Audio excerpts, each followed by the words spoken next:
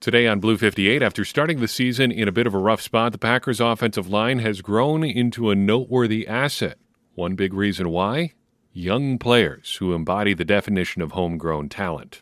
Blue 58! Hello and welcome to another episode of Blue 58, the one and only podcast of thepowersweep.com. I'm your host, John Meerdink. Very happy to be with you here for another episode. Before we dive into the things I would like to talk about tonight, I want to remind you about our ongoing charity drive. Check the link in your show notes or show description, whatever, and find your way over to thepowersweep.com to find instructions on how to donate to one of the 4 charities we are supporting this year. Your generous donations have already brought in more than $200 in support for these charities. I'm thrilled with that already. We are thrilled for every bit of support that we get. Just keep those donations coming in. You've got until December 31st to do it, but no time like the present, so go ahead and dive in whenever you are ready. Would really appreciate it, and I know these charities would as well. As I said in the intro, I wanted to talk for a little bit about the Packers' offensive line, because I think I've been about as critical as anybody of their offensive line performance, particularly early in the season, but things have kind of turned around a little bit for this line for a few different reasons. First, I think they've just gotten healthy. David Bakhtiari, until his appendix did whatever it did, had been going through a pretty healthy stretch here. He'd been playing as well as he's been throughout the entire season. I mean, when healthy, nobody ever has an issue with David Bakhtiari, so he's been really good on top of that. Elgton Jenkins just passed the 1-year mark since his knee injury in the 2021 season. That, of course, is a factor. But on top of that, you're getting some really noteworthy contributions from some young players. So on balance, this seems like a pretty good unit. And the numbers back that up too.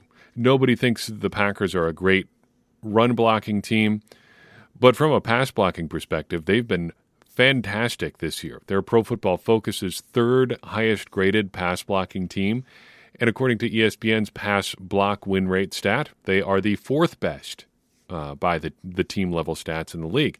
There are also some bright spots on the offensive line for run blocking. Yosh Nijman, just for example, is ESPN's top-graded tackle in run blocking win rate. He wins 84% of his run blocking efforts, which is, I think, higher than you would expect for Yosh Nijman, considering the book on him is that he's basically an athletic pass blocker. The point is, in totality, I think this offensive line has turned out to be pretty good. Specific-wise, there are some issues. Jake Hansen early in the season was a problem for the Packers. Royce Newman did not have his best start to his second season.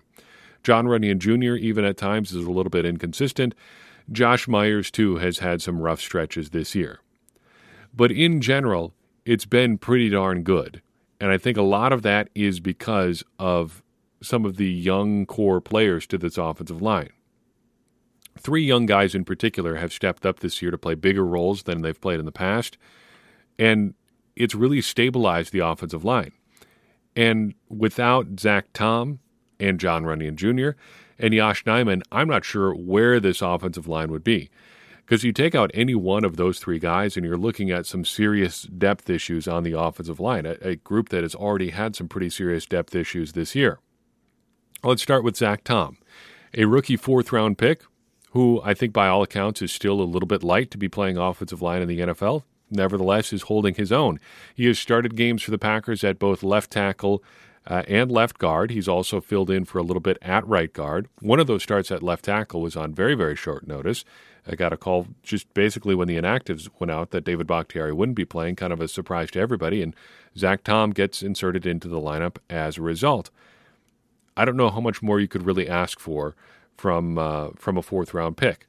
That I suppose we should note that David Bakhtiari himself did start at left tackle from the word go at left tackle due to an injury to Brian Bulaga way back in his rookie season. But Zach Tom starting at 2 positions I think is right up there in terms of how impressive that accomplishment is as well.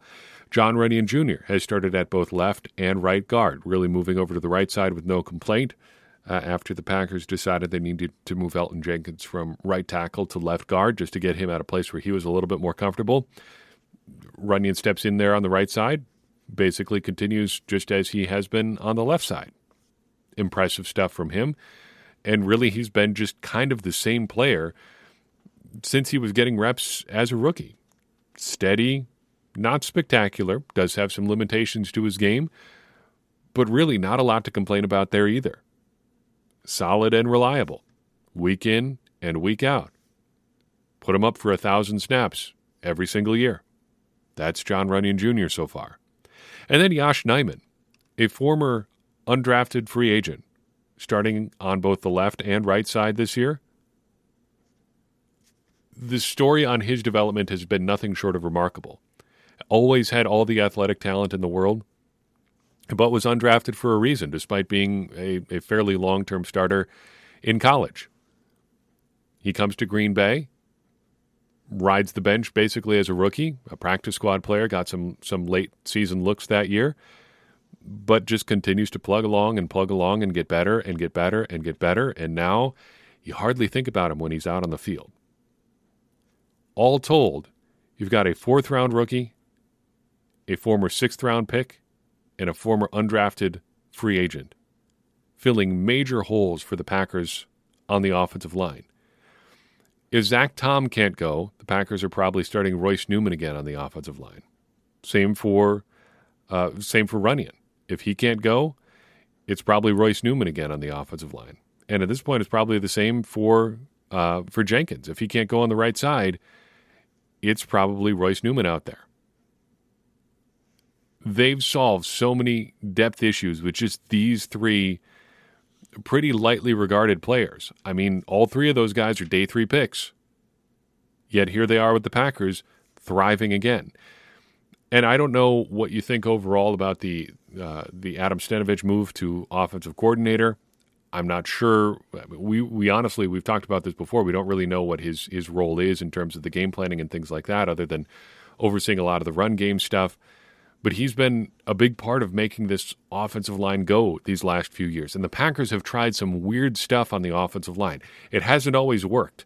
We've talked again and again and again about their decision in the divisional round game last year to start Billy Turner on the left side instead of on the right side and leaving Yosh Nijman on the bench. And the Packers should rightly be called out for that kind of stuff. But they've gotten a lot of these things right, too. And they've moved a lot of people around and tried some unusual things.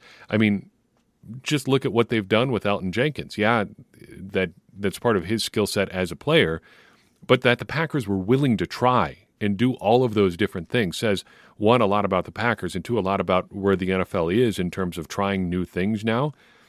Those are both good developments, but especially good for the Packers being willing to try and succeed with some different things while developing some of these young players into quite remarkable players. So I think that is something that I wanted to spend some time out on, making sure that we credited the Packers offensive line for the improvement that they've shown. Yes, they did wait a little bit long, the coaching staff, to make some of these changes. But the changes have ultimately worked, and they've helped stabilize a unit that was in rough shape early in the 2022 season. Want to give a quick shout out to our Discord server. We were talking about this throughout the day today and talking about a couple other topics, one of which we're going to address here in a second. But again, the Discord is a great place to hang out if you are interested in talking with really smart Packers fans from all around the world. They have a big hand in shaping stuff that ends up on this show. And if you would like to be a part of it, head to patreon.com/thepowersweep. Contribute any dollar amount per month, and you will have your own invitation to that group as well. We would love to have you. And love to add your voice to that conversation. It's a great place to be, a great place to hang out. Since it is the bye week, I wanted to spend a little bit of time talking about a topic that isn't necessarily as focused on this year's team. Was doing some reminiscing today, partly because I had to spend a lot of time in the waiting room, whatever you call it, of a auto repair facility today. Got the fun experience of finding out that one of my tires on my SUV was in undrivable condition, kind of out of the blue today, which, well, one thing led to another, and I was walking out of there with 4 new tires. We needed them anyway, but it was not what I had planned for today. Nevertheless, ended up spending some time there, was reminiscing about some older Packer stuff, and was thinking about Julius Peppers.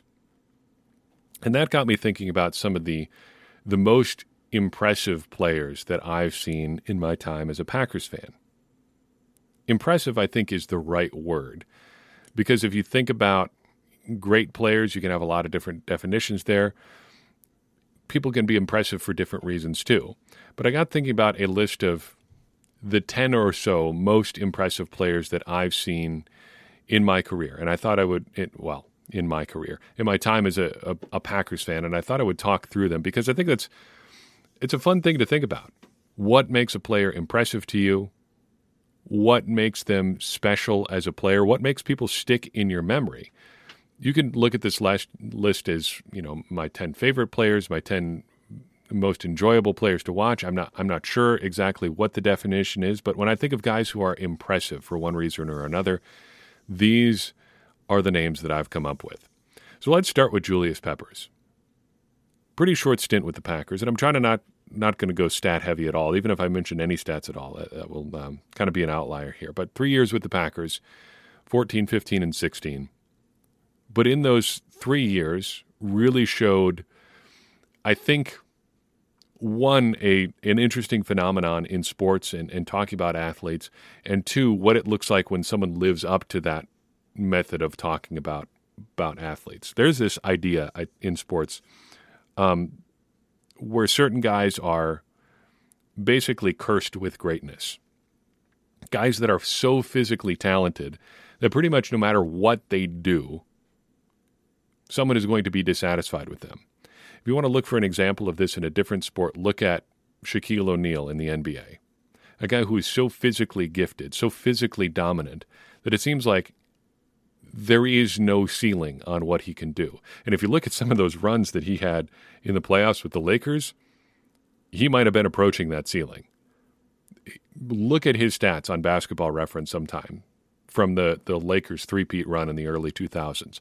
It will boggle your mind just how dominant he was as a player. Yet there were always questions about his effort, his conditioning, his, free throw shooting, things like that. People wanted him to be better than he was already just because they could see how physically talented he was. Julius Peppers is that sort of player. 6'7", 290, 300 pounds, can still run like a deer, jump like a basketball player because he was. And yet it felt like he didn't always have that on a play-by-play basis. People always talked about his effort, which is a heck of a thing to say when you're not out there getting cut block or double-teamed or crackback blocked on a play-in, play-out sort of basis. And yet, Peppers, still well advanced into his career by the time he arrived in Green Bay, was doing things like in 2014, intercepting a tipped pass or a kind of a wobbly pass from Christian Ponder and racing 40-some yards back for a touchdown, crossing the field in Lambeau, outrunning Jerick McKinnon and Cordero Patterson on his way to the end zone for a touchdown. Just think about the things that go into that play. Peppers dropping into coverage, making a catch, running however many yards just to score, outrunning a running back and a receiver to get there. I mean, how many players could even dream of doing that? Much less a guy at Peppers' size. He's got to be on my list just because of that sort of thing. It's the sort of thing that when you think back on the great players that you were able to see in your time as a fan, that will always jump out because there are so few people who could do something like that. Now, jumping to the opposite end of the spectrum, David Bakhtiari comes to mind as a player who didn't necessarily have some of the physical advantages that Julius Peppers did, but succeeds anyway. I think it's fair to say that Bakhtiari has grown into his body in his time as a member of the Green Bay Packers, because when he arrived, there were serious conversations, among the people who watched the draft about whether or not he should be switching to guard in the NFL. Because if you look at his physical measurables, he's a little bit on the small side for a bookend tackle. And yet, I don't think anybody would argue with the results that he's put up over his career. He has been as good a tackle as anybody in the league during the time he's been in the NFL. And that's because he's so technically precise that he gets away with being smaller and lighter than a lot of other tackles in the league.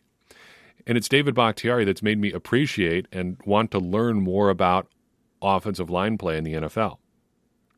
He's just so precise as a player, and just the way that he is able to get out of his stance sets him apart among offensive linemen. Watch sometime when the Packers are playing on the road and they have to use a silent count, how David Bakhtiari comes out of his stance. I was talking about this with a couple other Packers writers' friends. I argued that Bakhtiari should probably be in the Pro Football Hall of Fame alone just because of how he comes out of his stance as an offensive lineman in silent count situations. Because what Bakhtiari will do is time the snap by looking down the line to his right, and then before the ball is snapped, whip his head back around to his left as he's coming out of his stance, kick-stepping back, getting ready to take on a pass rusher. He's coming out of his stance almost blind, and yet it's almost never a disadvantage for him. He does so many other things like this that just set him apart as a player despite not having a lot of the physical tools that other elite offensive linemen have. He makes you want to learn more about how he gets it done. And that, I think, is a wonderful quality to have in a player. Davante Adams is kind of in that category, too. Compared to the average person, Adams has otherworldly speed and otherworldly physical tools. Yet compared to a lot of NFL receivers, I mean, put him up against Christian Watson. Even at his very, very best, Davante Adams has no shot, none whatsoever, of beating Christian Watson in a foot race. His tremendous vertical leap aside, Adams cannot reach as high as Watson can because he's considerably shorter. And yet, Davante Adams overcomes that by being the consummate technician as a route runner. I don't know if I've ever seen another receiver quite like him on any team. DeAndre Hopkins is close. But Adams, he never has to make the contested sort of catches that Hopkins does because he's just always open. He's just always getting into the secondary. And I think it's going to go down as one of the great unfortunate things in Packers history that they were unable, or he was unwilling, or whatever happened there. They couldn't bring him back for the final act of his career because he should have been a start-to-finish Green Bay Packer, and yet we're going to have to watch him finish things out with the Raiders. A joy to watch for different reasons than many other great receivers are, but still incredible to watch as well. On his heels, I've got to mention Jordy Nelson, and I think looking at Adams and Nelson together, you've got a good example of why why football is worth watching. Because I think in the NBA, the game has grown a lot more homogenized. Everybody kind of plays the same style, or seems to. In the NFL, you can still succeed with different body types, playing different sorts of offenses, approaching the game differently as a different sort of player. And if you look at Adams and Nelson, two great receivers, two completely different playing styles. Nelson was the great sideline receiver, but like a deep sideline receiver. Adams, the short and intermediate game, incredible. Nelson, deep shots, sideline stuff, all day long. The speed, the route running deep, and the body control along the sideline, I think, are unparalleled in the time that I've been following the Green Bay Packers. He is just tremendous, was just tremendous for the things that he could do along the sideline. For a long time, Aaron Rodgers would intentionally throw a ball like a yard out of bounds, and Nelson could come down with it consistently. An actual play for the Packers was to throw the ball to Jordy Nelson outside the field of play, and it was essentially a guaranteed completion because Nelson had the body control, the timing, and the skill to make it happen. I don't like to make player-to-player comparisons, so I don't know if he's better than Adams or Adams is better than him. I don't think it really matters because they're both great players, and we don't really get to compare Nelson to Adams anyway because of a catastrophic knee injury that Nelson had that really robbed us of seeing what he could be down the stretch in his career. But I think it's worth talking about their different skill sets and how they succeeded in different ways without making an ultimate judgment on who was better, it would depend what you want from your offense if you're trying to make the call there. Sticking on the offensive side of the ball, we will jump over back to defense here in a second. I want to talk about a great Packers running back, Ahman Green. I was thinking about Christian Watson relative to other great Packers offensive players recently, and I made the comparison that I think other than Ahman Green, Watson is the only other player who felt like wherever he got the ball, whatever circumstances he got the ball, there was still a chance he could score on any given play. And Green was like that. During his tremendous 2003 season, it seemed like he was scoring a touchdown or going on a long run of some kind on every other play. Running, receiving, it didn't matter. If you just got him the ball, a good thing would happen. And during the early 2000s running back boom, when you had guys like Priest Holmes and LaDainian Tomlinson, Ahman Green was right there. And I think I'm sad for younger football fans who didn't get to see that era of football, because the running back who just gets 300, 350 touches a year is kind of a dinosaur now. There are so few of them. But in the early 2000s, that was still a big part of how football was played. And you had guys that were just super-duper stars who were carrying incredible workloads for their teams and yet succeeding at very, very high levels. Holmes, Tomlinson, Green, Marshall Faulk up there too. So many players, so many great players doing incredible things, and Green was right there with any one of them, seeming like he could do anything on the field at any time. Brett Favre deserves a mention along those same lines too. Now, Brett Favre has been in the media recently for a host of other reasons. Let's put it like that. And since he left Green Bay, that kind of story has been more the rule than the exception. And for you, if that overshadows what he did as a player, I understand it. I don't know if I'm ever going to be able to get there as a person, just because of what he did in my formative time as a football fan. And I think I kind of like my memories like that. Not to, talk about anything that he allegedly did or has been accused of, because I think that's a different conversation, and evaluating Favre the person is a different conversation too. But what he did in his absolute physical prime and his peak as a player is almost so long ago now that you almost remember him as a superhuman sort of figure. And I think that's the best way to think about Brett Favre as a player too, because if you start dissecting his game statistically and stuff like that, it starts to look pretty bad pretty quickly. But a big part of that is the era in which he played. So I think if you just remember him as that almost sort of anything is possible player, that's the best way to do it. The play that always sticks out the most to me isn't from the Monday night game after his dad died, isn't from the Super Bowl. It's from a random road game in that 1996 season where the Packers are playing in the old Seattle Kingdome.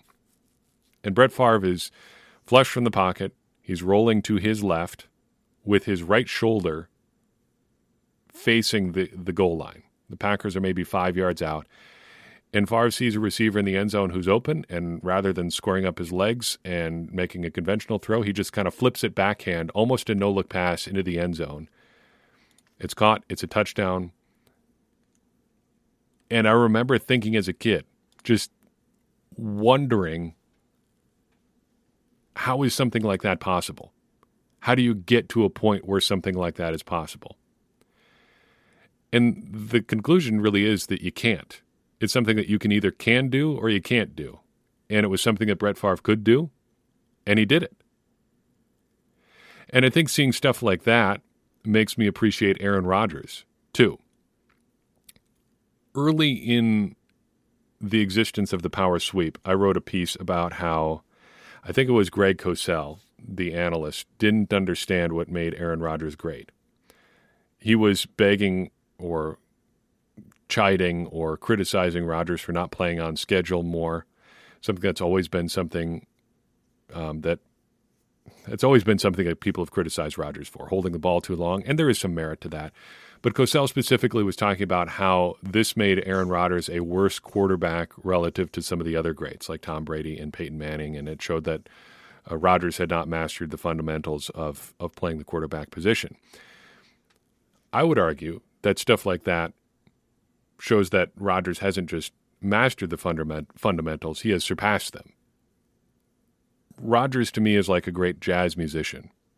He knows he is able to play in a way that nobody else can because he's mastered all of the other things that everyone else already does.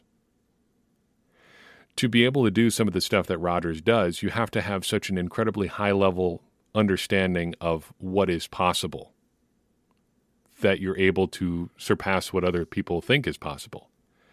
Making reads that no one else thinks are possible. Remembering things that no one else is able to remember. Understanding coverages in a way that few other people do. Rodgers does all of those things. And he does it in a way that is very different from how Brett Favre did it. Because if you talk with Brett Favre, it's clear that if you listen to what he says at least, it's clear that he does understand all the finer points of playing quarterback and how defenses work and how offenses work relative to defense.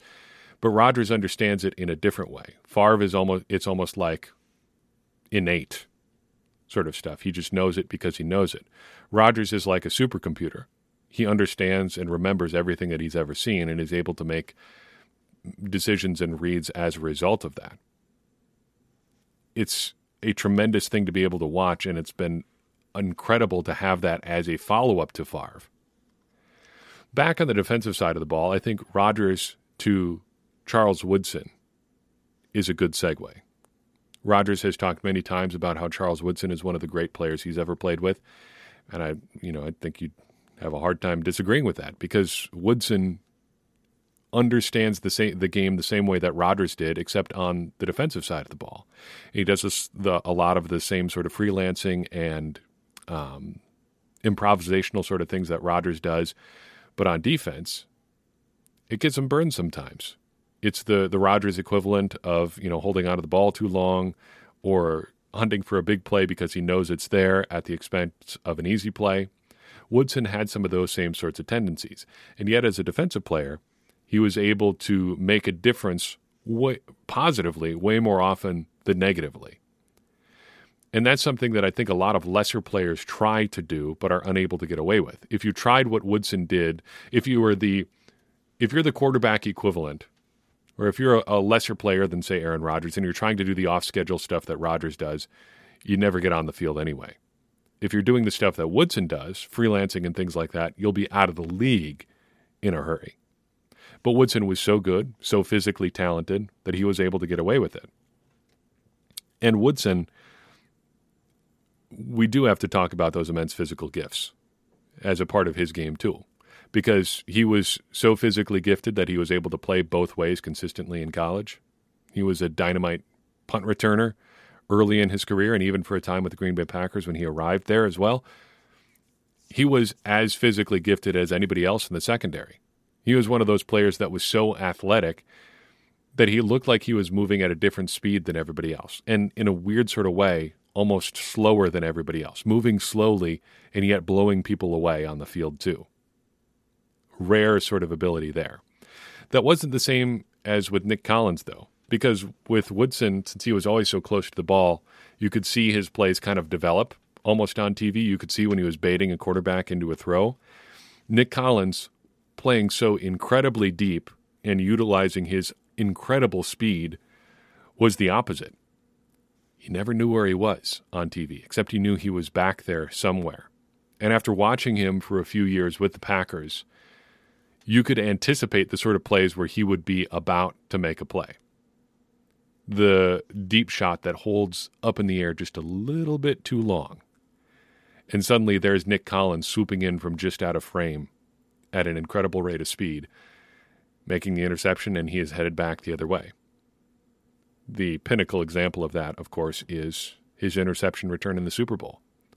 Howard Green brings his massive arm down on Ben Roethlisberger just as he releases the pass, and you can see the ball wobble up in the air. And I can remember watching that on TV kind of go up into the domed sky there in Dallas and thinking Nick Collins is back there somewhere. And sure enough, as the ball comes down, there he is, tapping his toes along the sideline and turning the ball upfield, eventually ending up in the end zone in the Super Bowl. Big plays when it mattered most. To bring it full circle, I wanted to conclude by talking about Reggie White. Because if I think back on my time as a fan of the Green Bay Packers, he is my first favorite player. As a really, really young Packers fan, it was more than thinking like this guy has otherworldly abilities or this guy is like a demigod on the field. For a young John Meerdink in Cedar Grove, Wisconsin, watching Reggie White on the field, there was almost the semi-blasphemous thought, this guy might be God. Like, this guy has that kind of ability. And it was like he stepped out of almost a fantasy novel. He was just so big and so strong and so powerful. And you could see, I don't know if you can ever call another professional athlete afraid, but you could see the intimidation that other people had when he lined up across from them. The linemen, it seemed, were in their stance differently. And he had such that distinctive stance, the right hand down on the ground, the left hand up on his knee, kind of elbow cocked back. You'd almost think it was lackadaisical, but it was just him being this big grizzly bear of a human, kind of contorting himself in the only way he could get down in a three-point stance. And just coming off the ball with the power and strength that he had. It's that sort of thing that makes you fall in love with a game like football. Because it's not a nice sport. It's a violent game. It's a dangerous game. And when you watch players like Reggie White play this violent, dangerous game with power and strength and violence, inflicting it on other people, but being someone who loved other people too. I mean, that's the sort of thing that's going to make a fan out of just about anyone.